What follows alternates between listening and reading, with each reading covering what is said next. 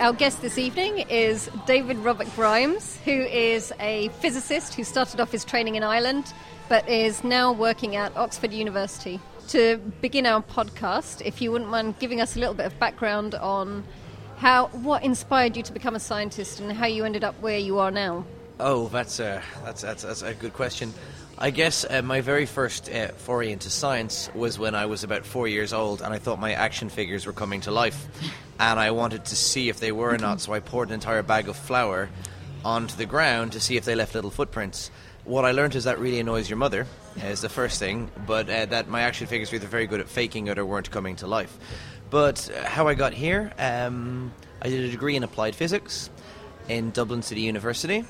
I did a PhD there as well, because, you know, when you can't decide what you're doing at the end of your undergraduate, probably familiar with some people, just keep going. And then I just said, right, that's it, I'm out of science, and then realised that everything else wasn't as much fun as science. So I ended up back in here, and I'm now doing a postdoc over in Oxford. That's the very short version. We'll take the short version. But another interesting thing about you, and actually this is what we're going to focus our podcast on this evening, is your role in science advocacy. So generally, when you think of people fighting against bogus science, you've got the big names like Richard Darwin. This is going to turn he'd into love one that. of those You know, I memes. should tell him. Yeah, He'd love probably. that. Yeah. You have Richard Dawkins in the UK, or you have Bill Nye, the science guy, over here. Mm-hmm. And for someone so young, how did you get into that particular role? That's a good question. I think part of the reason I ended up in this role is because I'm very easily irritated. And I mean, I have a lot of time for most journalists, almost, and I remember reading papers years ago, just after I finished my PhD, and actually realising for the first time just quite how bad science reporting actually could be. The big one I remember was, some of your listeners might remember, in 2011 there was a big story all across the world about a new star sign that had been discovered. And this was reported in broadsheets across the world, including the one I used to read in Dublin, the Irish Times, and I occasionally write for now. And it was reported as a fact, new star sign discovered. And what frustrated me so much was the poor professor who had been misquoted in this story was pointing out that because of axial precession and the fact that the world tilts, that the star signs the Greeks saw, we'd be looking at a totally different plane right now. Mm-hmm. And he mentioned star signs that actually have been well known. There's a lot of star signs that, or, you know, constellations that we don't use in our Zodiac 12. But this led to consternation. There was people... the guy had to go into hiding. They were threatening his life. It was insane. But it was given the air of respectability by being reported uncritically in news media. And I think that was my bit of a catalyst for going, oh, for God's sakes. And I remember writing a long, rambling letter to the editor saying why this was wrong, and it never getting published. And me kind of going, oh, well, so this has never been corrected. And realising that actually if scientists don't get more involved in media... things won't get corrected. They will perpetuate in falsehoods forever and ever. So I think part of our training obliges us to correct each other. Maybe we should try to extend that to a general audience who are more than capable of going with the arguments. There's very smart people listening. They mightn't have the same background that we've had, but there's no reason for them to get dumbed down science, because they can obviously handle the full stuff. Yeah, absolutely. And this is why I think this is effectively what inspired our role within Pint of Science. So how did you end up specifically writing for anybody who doesn't know, the Irish Times and one of the biggest newspapers in the UK, The Guardian? Oh, that's serendipity and blind luck. I started blogging originally. Mm-hmm. And of course, when you start writing as a scientist, you try to be as comprehensive as possible. You try to cover everything, and you try to be as technically specific. But the first thing I realized is there's a difference in the words that scientists use and how they're perceived by the general public. A theory is a classic example. You know, you have the intelligent design people going, well, evolution is just a theory, playing on the ambiguity between the popular perception of theory and the actual scientific meaning of the word from theorem. And there's things I noticed, they were the first things that I noticed. I had to change my writing style because I had more people commenting on my blog kind of going, okay, what about this? And I realized that being overly technical wasn't necessarily helpful. And then I had a chance meeting with an editor in the Irish Times, and I gave out to him, I think, about one of his stories they'd once ran. And he said, well, why don't you send me in some of your stuff then? And I did, and they actually paid attention, surprisingly. And that's how it started. And The Guardian was a similar thing again. I just sent them a piece out of the blue and said, here, I write these things. Here's something. Would you like to have this? And that's how it works these days. I mean, I send them in a piece, and sometimes they take it, and sometimes they tell me to go away. So it's always fun. Yeah. And so the things that you write about are not actually within your field. So how do you reconcile to people that you're writing on so many different areas that, you know... Well, that's a good question, and I that's one of the criticisms that I'll get from someone who's unhappy with something I've written. He's not even an expert in X. But my argument is you don't have to be an expert in X. All you have to do is follow the scientific consensus and follow the evidence. I mean, the idea that you have to be an expert on, say, vaccination to have an opinion or have an understanding of vaccination would be obviously erroneous, and that is the thing that people do. I mean, one of the big problems then is that there's an idea that you have to be an expert to follow a scientific argument. You do not. Everyone can do it. It's just critical thinking. What people need to is a guide to, here's the main arguments, here's what scientists think, here's why they think that. I don't think that if we were just to boil everything down to you have to be an expert in this, no one could science communicate, and our general science discourse would be absolutely atrocious. Yep. So you have to balance it. Obviously, if I need to write something very, very technical, I go to someone who is an expert, and that is one of the things I will do straight off the bat. I will check that what I'm writing represents the scientific consensus. Yep. And that's part of the research you do as a writer. But then your job is to communicate that to the lay public. And if you do that right, everyone understands a bit better. And so I'm sure you will have seen the research, the Pew poll, saying that the vast majority of Americans, I think it's something like 79%, really believe that scientists have done great things and that have been hugely beneficial to our health and technology and advances and so on. And yet when you look at an individual subject like GMOs, they have absolutely no faith in what scientists are saying in terms of GMOs being safe or, you know, climate change being real and so on. So they say that this is all a problem because the general public don't understand science. So how would you suggest to them that they try and close this gap? I think there's a twofold problem here. I think for a scientist it looks like it's an information gap, and I think that's what we all assume. I certainly did when I started writing. But I think your bigger problem, what you've kind of touched on there, is that there is an ideological problem. So, for instance, I can tell someone, I'm very scientific, I always support science. Science gives you a kind of, an apparent objectivity. But then, if I'm very anti-GMO, I can then accuse you, because of my ideological bias, of not representing the scientific consensus. You can weaponize it the wrong way. And I think a big problem I've noticed in these debates is it's ideological bias. Everyone says they're scientific until they're confronted with something where the evidence base might conflict with what they actually believe. And then you have people making exceptions. They'll tell you you're unscientific. The one I get all the time is that I'm a plant of Monsanto or the big pharma movement or something like that, or if I write a pro-nuclear piece I get you're a nuclear shill. You get these kind of arguments because actually they're not really an argument, they're an absence of an argument.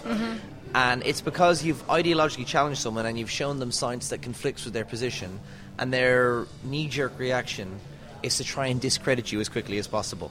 And it's unfortunate, but it happens in all fields, but in science it's particularly obvious because someone can go along with the scientific consensus till they hit their own blind spot. And yep. I do see that a lot in the kind of pieces I write, unfortunately. Yep. And you probably wouldn't mind so much if you actually had the financial backing of these people that they're accusing you of.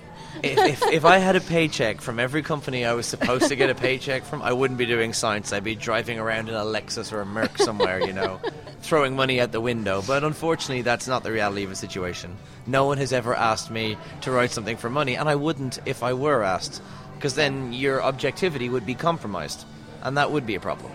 So, switching away from my questions, we actually have one from a former guest of ours, Mel Rogers, who did our Volcano podcast a while back. And she wanted to ask, how do you effectively communicate scientific uncertainty? So often the perception of the public when confronted with a scientist who's trying to convey this uncertainty is that they don't know what they're talking about, or at worst they're deliberately hiding something.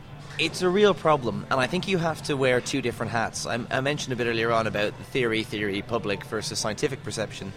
I think a classic example, I did a piece back in December on the Ebola crisis. You see journalists questioning scientists going, so is there any chance this could spread in Europe or America? And the scientists trying to quantify the uncertainty and not saying, well, absolutely none. They're saying, well, it's very unlikely. And then the journalist pushing them to say, but not impossible. And of course, the scientist, being a good scientist, has to go, well, no, it's not impossible. And that is the gap that scientists fall into. What you kind of have to, if I'm writing about climate change, for example, the scientific evidence for anthropogenic climate change is overwhelming. The balance of evidence really stacks that way. But I might use the word incontrovertible in my public discourse, where I mightn't use that in my scientific discourse, because incontrovertible to the public means actually this is what all the evidence is behind. Scientists are sometimes too concerned with using the technical language we use with our colleagues to the public, and if you do that, there are people that will try to trip you up in it. If the evidence base is so strong, use the colloquial, what the people on the street will use and what they will understand your terms to be. It took me a long time to learn that. And I do write a piece, and I'll occasionally get a scientist going, you should have used this word and quantified the uncertainty. But I know, yes, but I'd lose my audience doing that and leave them with the wrong message. So you have to be very careful. There's no shortcut to it, unfortunately. I wish there was. It's a great question, but it's two different hats for two different jobs. So a question from fellow David. Can reason persuade people, or is it all about sound bites? That's a really good question. To a lot of people, reason can persuade them. In fact, this is my hope, and I have no evidence to back this up. When you read things online is a pretty good example because a lot of people comment on different things and you get this perception. It seems like a pitched battle. It seems like one side and the other side and no middle ground. I firmly believe that the vast majority of people are in the undecided middle ground where they're not particularly committed to one view or the other. If you give them accurate scientific information, and you don't bang them over the head with it, but you present it to them, I think they will go, okay, I'll believe that. You will never convince the extremists on any side of an argument, and that's not who you should be aiming to convince. You'll never convince an anti-vaccine nut. And in fact, this good scientific research shows the more you try to convince someone who's anti-vaccination, vaccination is good, the deeper they will retreat. That's a psychological quirk. It's very, very interesting. But it's the people in the middle that you want to always get on your side. So I think reason will prevail with the vast silent majority in the middle. I do not think it will necessarily prevail at either extreme fringe. Yeah. So it's like a function that just cuts off at both ends. That's how I envision it. At least I really hope it's that way, otherwise I'm wasting a lot of time. Yeah, quite. So speaking of extreme fringes, you seem to have a particular one in Ireland at the moment with fluoridation of your water supply. Can you explain the story? Lovely people. Yes, okay, so like America, where we are at the moment, Ireland fluoridates its water. It has since 1965. It's not alone in doing that. In Spain, some regions fluoridate. In parts of the UK, they do as well. And in the rest of Europe, they add fluoride to foodstuffs or to milk and things like that, or salt and pepper. And there's a good reason for that. There is great scientific evidence that an optimal amount of fluoride, roughly 1 milligram per litre, is really good for dental health with no big side effects for health. And it saves a lot more money than it costs. So as health interventions, that's rare. We have very few that save more than they cost. But since the 1950s, since it started in the States, a whole hive of conspiracy theories have built up around it. If anyone's ever seen Dr. Strangelove, which is a fantastic movie, if you haven't seen it, go and see it. The whole war is launched by a guy who believes that fluoride is a communist conspiracy. So it used to be a conspiracy of the hard right, and in the mid-70s it kind of changed to the hard left. So it still kind of comes up every few years, but recently in Ireland it's been revived as a popular movement, and they blame fluoride for everything. For depression, for cancer, for, having a sore head in the morning after drinking. It's funny, fluoride is blamed for basically everything. And I thought it was too cranky. When I kind of delved my toes in this debate, I ignored it for a long time because I thought these people are cranks. But then Sinn Féin, one of Ireland's more notorious political parties, started championing the cause of these extremists and actually getting it serious airtime in political chambers and presenting it as a populist movement. And at that stage I felt, right, I should write something presenting the scientific consensus on this matter. I should also point out that Ireland had a problem with this about 12 years ago and established an Irish expert board on fluoride to appease the people that were making these, accusations more than a decade ago. And of course that board has found constantly that actually it's beneficial for health, it's not doing any harm, and has been constantly ignored. There is a risk of appeasement of extremists, but that's another discussion. Anyway, I waded into the debate in 2013 with an Irish Times piece, and the hate mail I got for that was staggering. I had people writing to University of Oxford demanding I be fired. I had people claiming I worked for Big Pharma. Somehow they were connecting Big Pharma to fluoride. Someone came up with a wonderful conspiracy theory. Because there's a group that do aluminium research in Oxford, therefore I was funded by Big Aluminium, who somehow make fluoride. The logical contortions were amazing.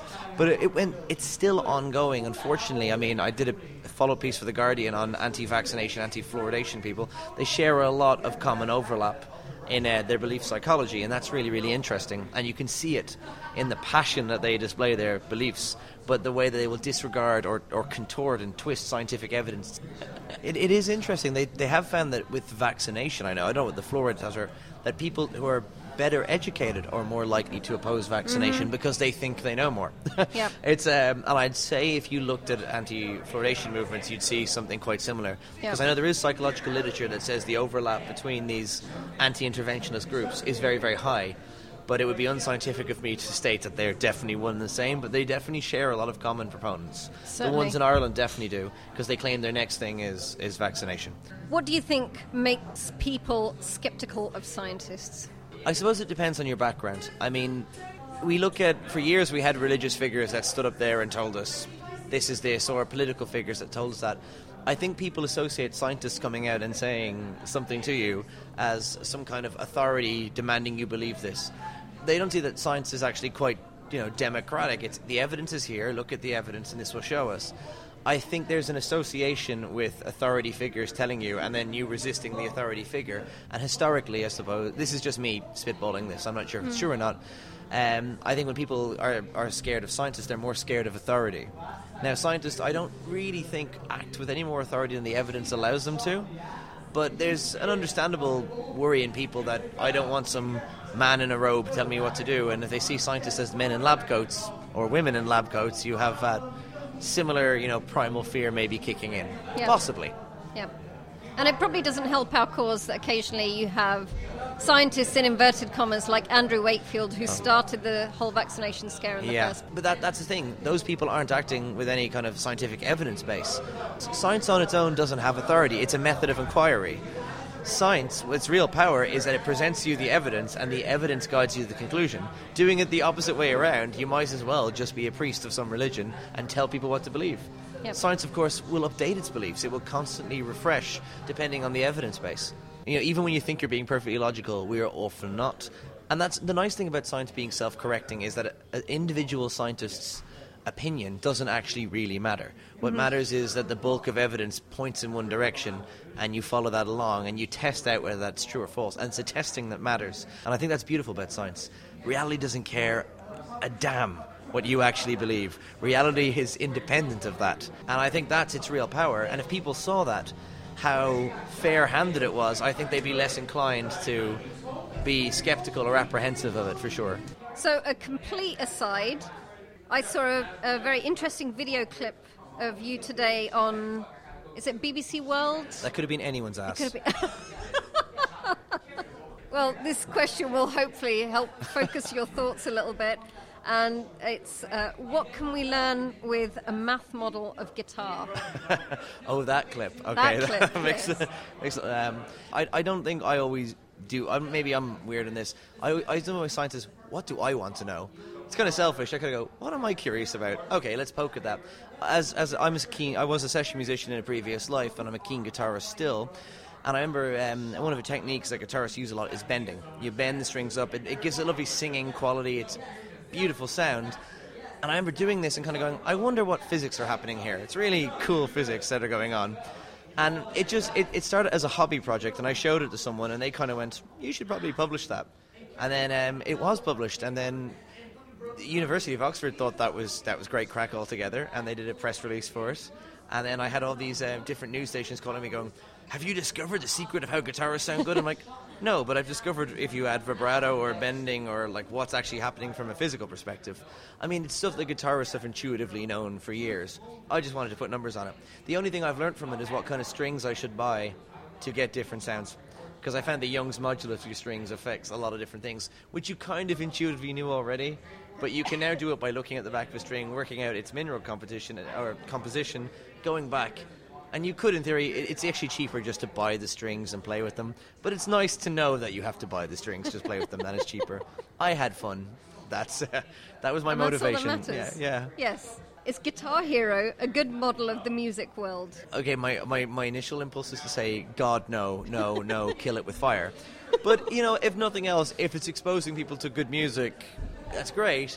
But most guitars have more than 4 to 8 buttons. Yes.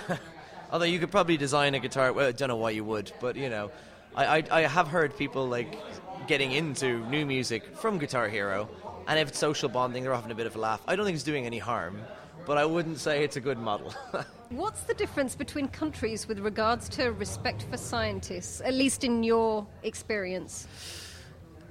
Overall, I think most people, like I said earlier on, science has, for better or worse, been associated with a kind of authority.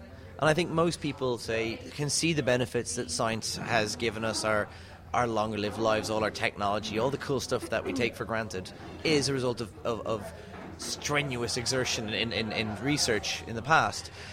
I think most countries respect science, with the exception, again, if it conflicts with their ideological groups, which is kind of so counterintuitive. What people should do is reevaluate their position, not try to reevaluate all the evidence, or just flip it around. But I have to say, though, even as a scientist, it's really hard not to read something, be instantly outraged, jump to all sorts of conclusions, and then when you finally calm down, you realize, no, it's fine, that's a load of rubbish.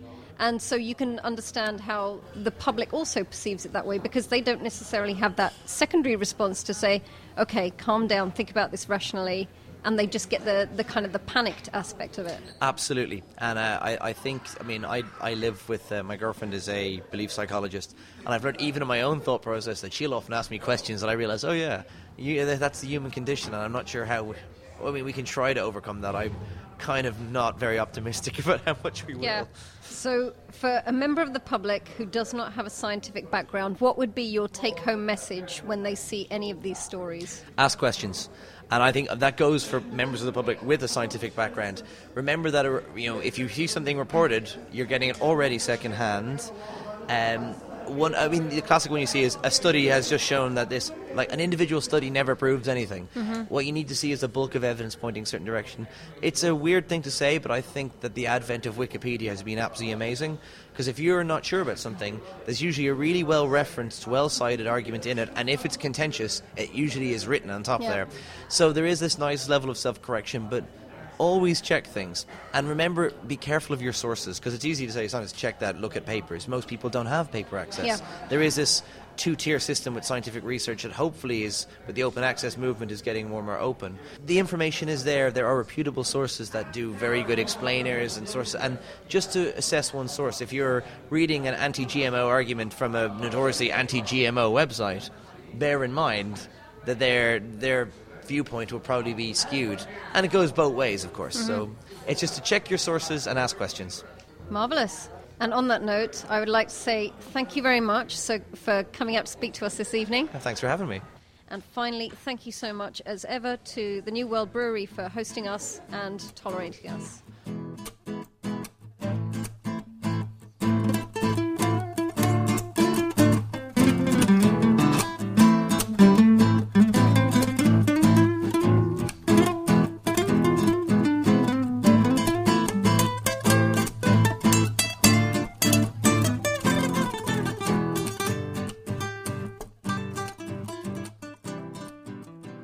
When I used to work in the ultraviolet tubes years ago, I had the model, but I was my own research group, so I had to also validate the model. I'm working quite happily on the tube until health and safety came in to run an inspection, and I was supposed to be wearing a full protective suit, but when you're working with these ultraviolet tubes, you get really, really warm. So I had a bunch of middle-aged ladies looking at me horrified as I was in my boxers with a pair of aviators on, and I had to kind of go, this is fine, this is for science.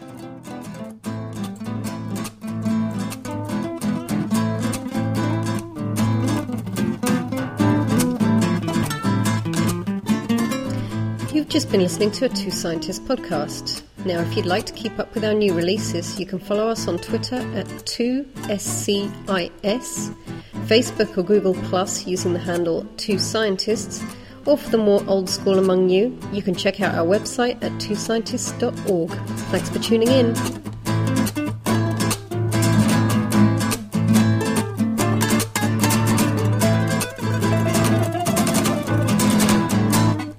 Now I can say fuck. Fuck, fuck, fuck. Fuckity fuck.